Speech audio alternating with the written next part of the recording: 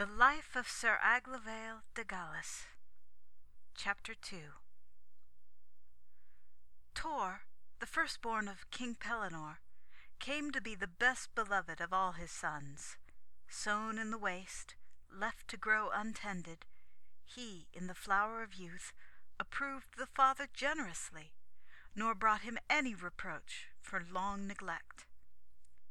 Well might joy and pride in the heart of Pellinore rise up to claim him, and love swell stronger by delay. So too in other fathers sprang a like devotion at sight of their stranger sons. In Bors, when he took white Helen; in Launcelot, when Galahad came.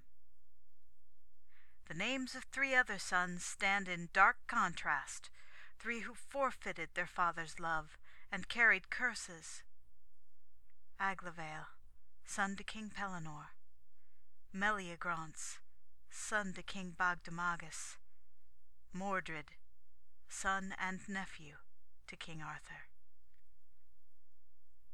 Yet even in early blameless years, Aglovale, the heir, came to know that his father, for Tor's sake, and his mother for Lamorak's sake, begrudged him his birthright.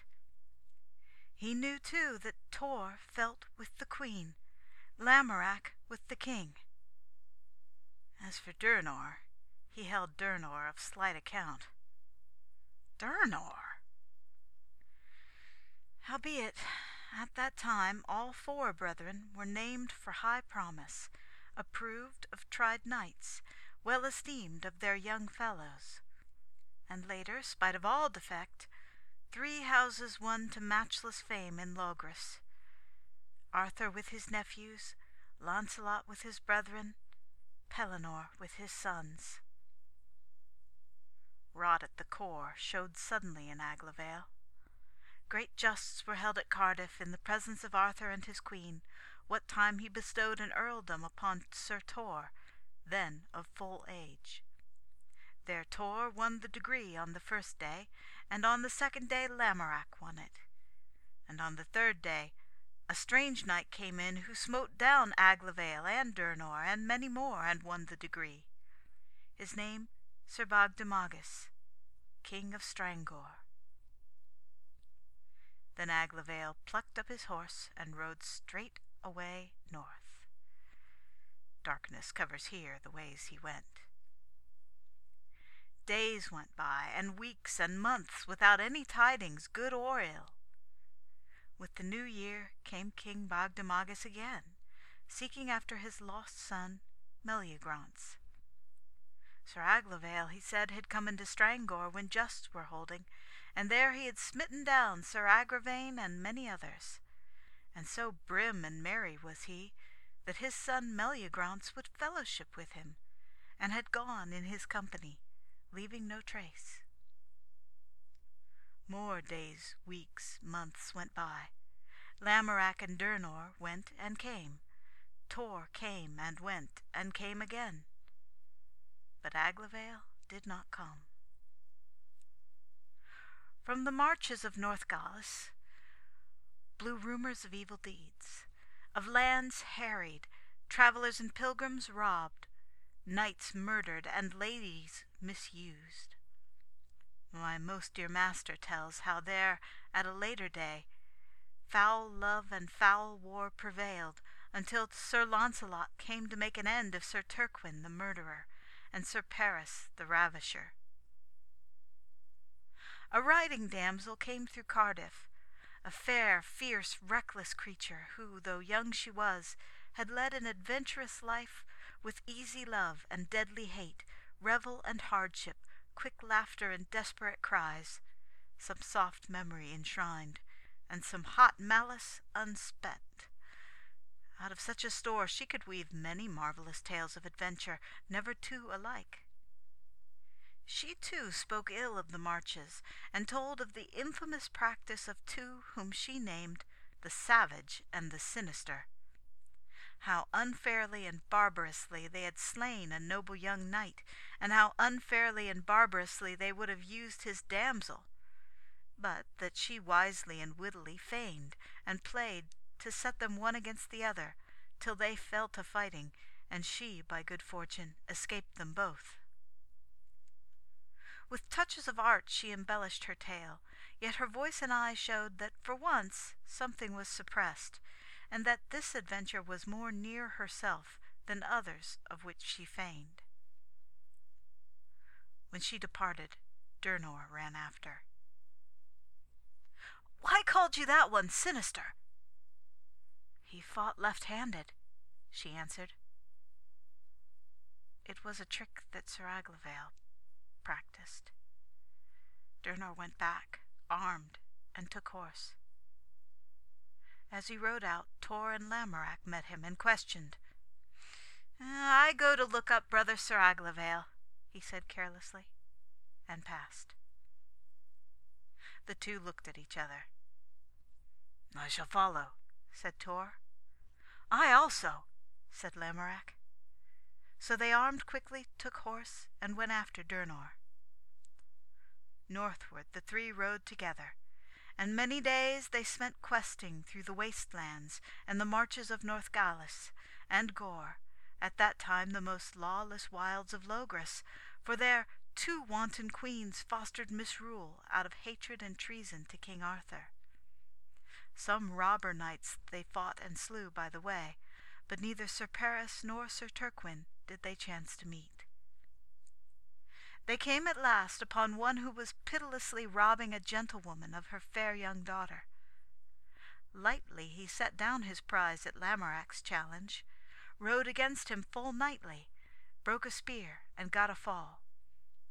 Up he rose, pulled out his sword, and caught it in the left hand. He saw that the 3 bore the arms of Galis, and turned to flee. They hemmed him in, all but sure of him. Lamorak sprang down. "I require you of your knighthood to tell me your name." He would not, and struck. "Stay your hand," said Lamorak, "till I be better appointed." His shield he cast aside. He plucked off also gorget and helm, and cast them down. With naught to defend his head but his sword, he advanced, and struck again. So like St. George he looked, that a very stranger might have faltered, loath to strike upon that bright head. Aglovale sobbed, flung away his sword, and to Lamorak's distress kneeled and held him by the knees, weeping. They wept together all 4, even Durnor. King Pellinore never questioned close as to how and where Aglovale had been found, for he was willing to know no worse than he could guess. And each brother guessed alone in his own heart. Even Durnor bared none of his conjectures. But certain knowledge of misdoing came afterwards by means of Meliagrance. He came by Cardiff with one Sir Gaudolin, such a one as himself, whose life was marred by the folly of an unlawful and unrequited passion. These 2 at the supper talked upon dangerous ground, for both were loose-tongued, and had little discretion in their cups. Aglovale with them drank hard, but for his part said little. Suddenly he was aware that he was detected and betrayed, for as Meliagrance was weaving a tale more graceless than merry, he saw Pellinore smite down his head, and Durnor grow red and curse under his breath, and Lamorak lift and stiffen. Under their dreadful silence he assented steadily when Meliagrance demanded confirmation. Durnor came to him afterwards and blurted out all. Some small and peculiar detail mentioned by Sir Meliagrance had been given also by the riding damsel, so serving to link his story with hers. Meliagrance himself never knew what mischief had been done. Not to Aglovale alone was this discovery bitter shame. King Pellinore had to own in his heart that this son so like him in feature revealed also dark traits of character he deemed all dead and gone with his own youth, Lately he had come to think better of him, seeing him back among his brothers, valiant and eager as Lamorak, prudent and serviceable as Tor, tough and staunch as Durnor.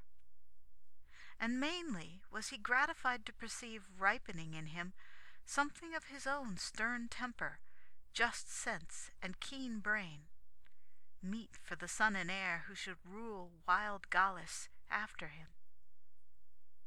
Now, because of those dead sins yet living, King Pellinore smote down his head and went heavily.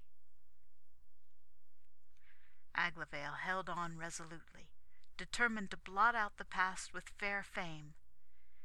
Yet all the while his heart held its old bane that would coil and sting, spite of the true love he bore his brother Lamorak. And though no word nor sign escaped to betray it, the evil within was working his countenance to express a nature marred and unlovely. By Justin field, Lamorak blazed on his way of resplendent valor, the most insatiable fighter that ever lifted sword. He was still but a youth when called to the Table Round, where, according to Merlin's writing, he sat at his father's side, hard by the Siege Perilous. Then Aglovale failed again. Since Lamorak he could not hate, wild envy set him in loathing against himself and his own barren life. So virulent was this moral distemper that he was smitten with physical sickness. Sleep went from him, and old wounds in his body ached, opened, and bled afresh. Madness was hovering. He took horse and reeled away into night. For over a year his record stands well nigh blank. Only his own evidence tells that he left the realm of Logris, and tried for solace new ways of abuse, ranging the seas, one of a notorious crew whose sail became a curse and a terror to the trader and his town. He rallied when war came, the great war with Rome, when Arthur and his host passed over to Flanders, and went on kingdom by kingdom to the conquest of Christendom. To Barfleet came Pellinore and his 3 sons, Tor, Lamorak, and Durnor, each in a great galley stuffed with fighting men well appointed. Came Aglovale by night, landing alone from a poor cog-boat, sans horse or the price of one, with naught but the harness on his back red-rusted with brine. A very just estimate of him lay heavy on his welcome. No account of his doings was required of him, and he tendered none. Durnor alone, the while he served like a squire to the tarnished heir, hit at him with hard names of derision. But to Durnor indifference gave license. In that great campaign Aglovale showed at his best, for he had gifts for marshalling hosts of war, such as were rare to find in those emulous days of personal valor. King Pellinore gave him full scope, setting him in command above his brothers, and Tor and Lamorak were as right hand and left to him in their loyal support, gladly admitting his right and worth. His was not brilliant work and fortunate, like Sir Gawaine's, whose star ascendant at that time outshone all others. But what he did, King Arthur marked well and approved, for he, the great leader, could best of all appraise the young knight's sound instinct in methods of war. So, when the year closed on him victorious at Rome, crowned emperor by the Pope, when he summoned his round table there and filled up the sieges, Sir Aglovale de Galis was duly called and placed. Knights of high worship sat hard by the Siege Perilous that awaited the coming of the best knight in the world. To the right of it sat King Pellinore, then Sir Lamorak, then Sir Marhaus, the best knight of Ireland. To the left sat Sir Bors the Good, with Sir Launcelot and his brother Sir Ector. Sir Tor was not far, with Sir Gawain for his opposite. Distant by many degrees from that zenith, Sir Aglovale had his place, for dearer to Arthur was the stout heart and arm than the good head, and the mind of Aglovale inclined the same way. He would gladly abandon all the credit won in command, but once to have in his ears such a roar of welcome and acclaim as rose from fighting ranks when Lamorak rode in. On that high day, Durnor, riding behind his brothers, saw a hard-featured man thrust through the crowd and catch at Sir Aglovale's knee, calling him by a strange name. Aglovale struck his hand aside, tossed him a piece of gold, and passed. The man, a seafarer by his dress, fell back and plucked at a Welshman with a question. Aglovale, with a stony countenance, rode on, ignoring salutations. His day was darkly overcast. Durnor was ashamed to watch or to question. He went on wondering. At the day's end, the same stranger entered as a suitor before King Pellinore and his sons, and got leave to speak.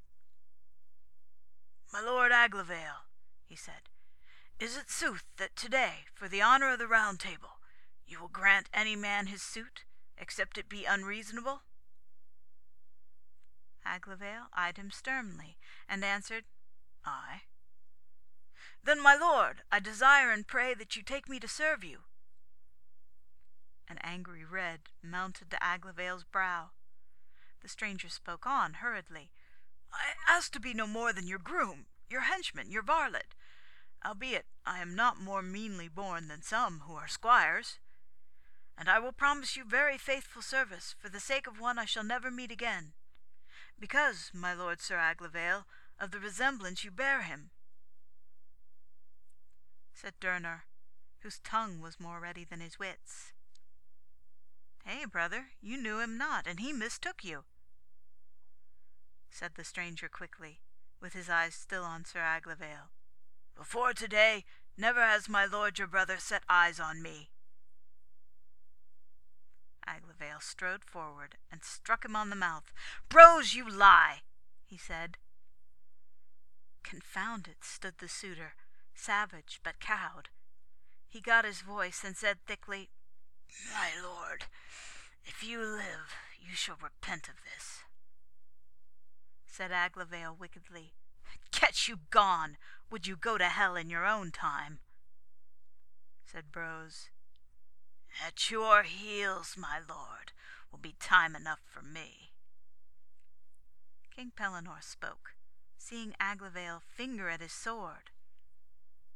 "Fair son, he stands a suitor on your honour today." And at that his son ground his teeth and laughed harshly. Said the king to Brose, "By my counsel, you and your suit withdraw." The man spoke up resolutely, though his hard-favoured countenance twitched. "Truly, sir, my lord your son may hold my suit unreasonable, since he does not please to forget that when he saw me before, for my sins I was a galley slave." Still as he spoke, he kept his eyes upon Sir Aglovale, who turned his to watch his father's face. Both drew the breath of hard conflict. "And yet is my suit not unreasonable, since who would serve him more truly and faithfully than one he delivered out of that hell?" "Here, you dog!" said Aglovale in a black rage. "For the honour of the day, and because of my word, you shall have your asking. But, by God," he added through his teeth, "you shall sweat for it hereafter." Again King Pellinore warned Brose off his dangerous ground, guessing heavily at ugly concerns behind his son's truculence. "His man am I," came the answer, "at what service and what wage he wills. He knows I am able enough. I was the first he made free."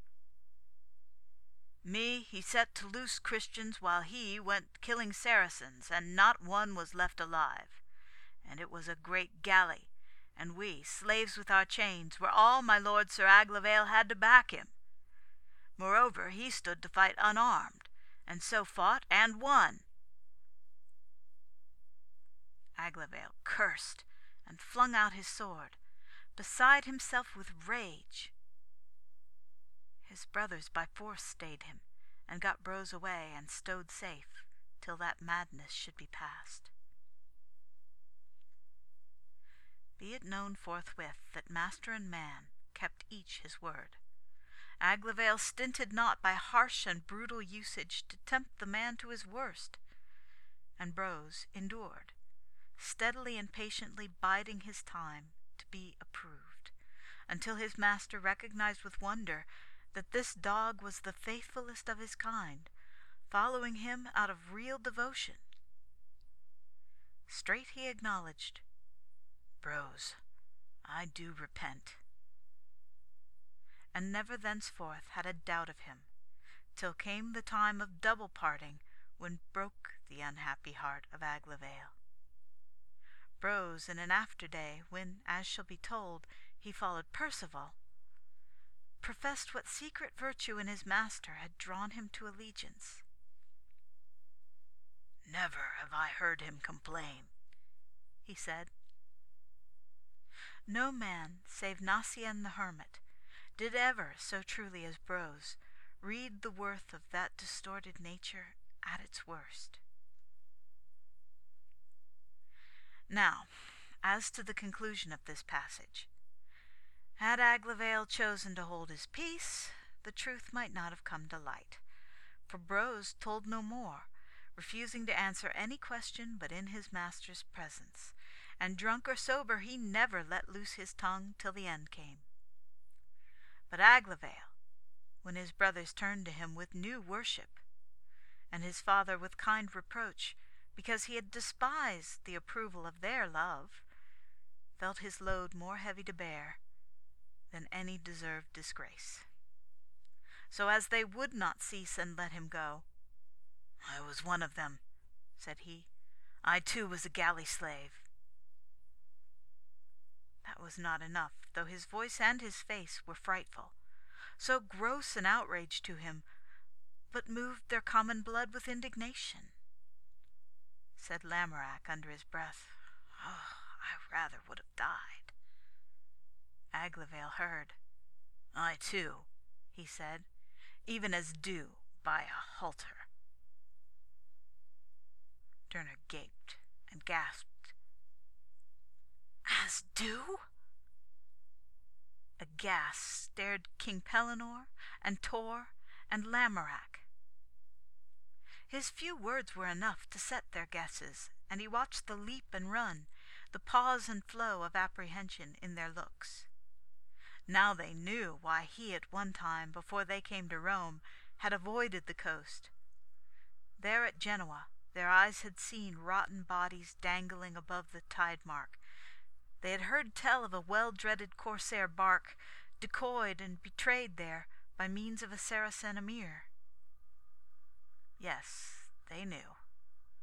Only Durnor did not understand.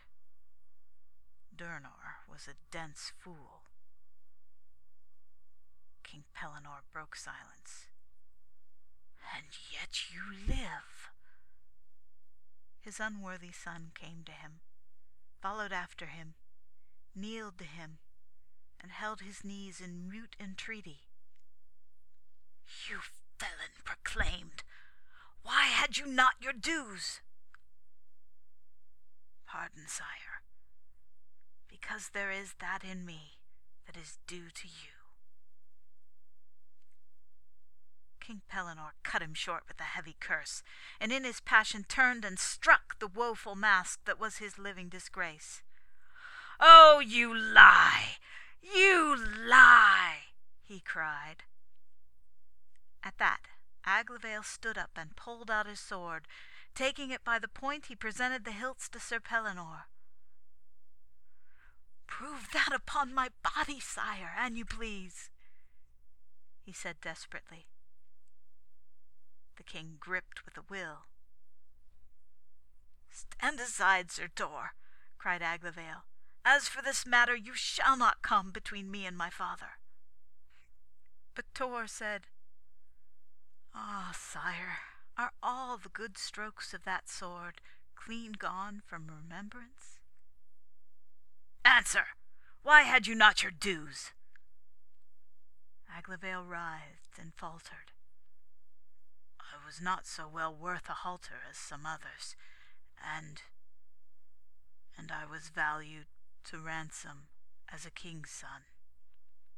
"Ah, wretched blabber!" Again Tor came between. "Speak again, brother. Say you never acknowledged your birth." "Yes, bastard, I did. I acknowledged my birth, unawares, even as you did among your mother brethren." "Ah, sire, pardon me that at least." "What more have you to tell, felon?" "Sire," said Aglovale, "boots it to know more of what I did, or of what others did with this sinful body of mine, since my name and my lineage went not with it?" "Unhappy fool! Does not your rascal fellow know you?"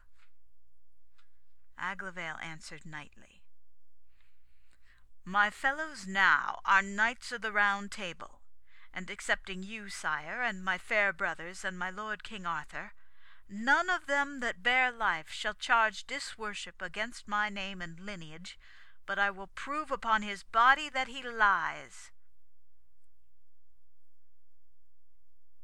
King Pellinore went up and down thinking a great while. Then he put Aglovale's sword into his hands, and said heavily, "See you fail not. When your gallows deeds be known, or keep you body alive in the devil's name, or God have mercy on your soul." In this he reckoned amiss, for Bros proved close and sure, and Aglovale lived longer than the devil in him, and died the last of his mother's sons. Now it is recorded that after these wars with Rome, Pellinore set his son Aglovale as warden at Cardigan. Maybe this in a manner was banishment, till he should have earned full forgiveness, although later the lordship of Cardigan is called his appanage.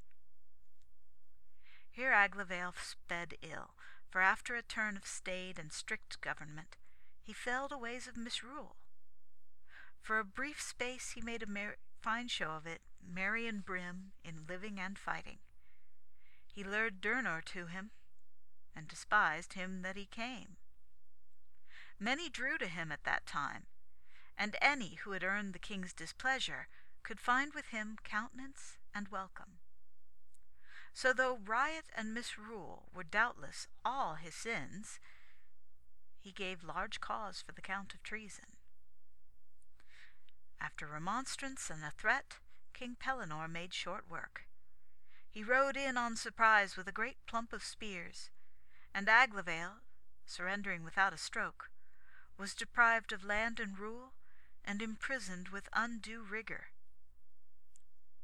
He never complained, for indeed the odd good in him lent him a patience and submission rare to find among wrongdoers. The intercession of his mother and his brethren, and namely of Sir Tor, restored him to freedom and grace. But too soon his better self went to the winds as before. This time Lamorak was partly to blame. The words he used enter here not indeed in time and place as recorded by my most dear master, who for his part kept not strictly to the order of events, as can be shown on his telling of the justs at Avilion and at King Kenadon by the sands. Justs were called beside the Isle of Avilion for the proving of Arthur's young nephew Gareth, then newly sprung from the scullery into sudden fame, and the well-earned love of his lady Lyonesse. Thither came his mother Morgause, Queen of Orkney, still with her fatal beauty, as keen as when Arthur, her unknown brother, wooed her to guilty love. On Lamorak she looked, and Lamorak looked on her, and for their bane love sprang. Marvellous deeds of arms Lamorak did that day, out of measure fain to win worship before her. Fighting was like a revel to him, till in the midst of his ecstasy he chanced to see his two brothers Aglovale and Durnor overthrown. That turned him to rage. 4 knights went down to his spear, more to his sword, others fled. Aglovale and Durnor he horsed again, but in his heat he did not spare them words. "Shame on them," cried Lamorak, "to fall so off their horses. Knights that were knights indeed," he said, "should fight on horseback. Fighting afoot," he said, "was but meant for spoilers and felons." So he spoke, heedless in his heat. "Sit fast upon your horses," he cried at parting, "or else fight never more afore me." Durnor emptied language and protest after him, but as for Aglovale, his blood rose and broke forth, so that it ran from the ventails of his helm, and he had to lift the vizard. "How, brother," said Durnor, "fell you so hard?" But when he viewed a face pallid and hard set, even he could read and understand. "Nay, nay," he said in clumsy kindness, "Aglovale, he never meant it so. Oh, he had clean forgot all that, or never had he spoken so." "By your leave, fair brother," returned Aglovale, "I can hear as I list, and if I list, gainsay." Durnor looked after him as starkly he rode into the fray. "When he goes to work with his lips white, he kills. Now God have mercy on some man's soul." His cast was true enough. Aglovale that day was cursed, and forbore none. After that he was lost again for many a day, and with him Brose. Tidings came of him returned and dwelling at Cardigan. Thither rode Tor and Durnor, and bore back good report of him, as they found him sober, just, wise, and knightly in all ways. But Tor owned to King Pellinore that their welcome had not been brotherly, Sir Aglovale cold and reserved, showing with a manner of precise courtesy a mind inclined to quarrel. Durnor laughed and made excuse, in that he was assotted on a passing fair wench, and an exigent. So had he mistaken sweet Gilius, Aglovale's last and only true love. When King Pellinore afterwards passed to Cardigan, Aglovale had flown, none knew whither, and sweet Gilius lay in the tomb. End of Chapter 2. Notes, page 10. Sir Launcelot came to make an end. Book 6, chapters 7 to 10 of Le Morte d'Arthur. The Great War with Rome. Book 5. Kept not strictly to the order of events. This is evident by the names of Sir Turquin, Sir Tristram, and Sir Percival, Book 7, chapter 28. Whereas Sir Tristram was not knighted before the death of Turquin and the release of Sir Marhaus, Book 6, chapter 9, Book 8, chapter 5. And Percival, not before Tristram, was made Knight of the Round Table, Book 10, chapter 23. The Proving of Arthur's Young Nephew Gareth, Book 7, chapter 26. Aglovale and Durnor overthrown, Book 10, chapter 48. End of Notes to Chapter 2.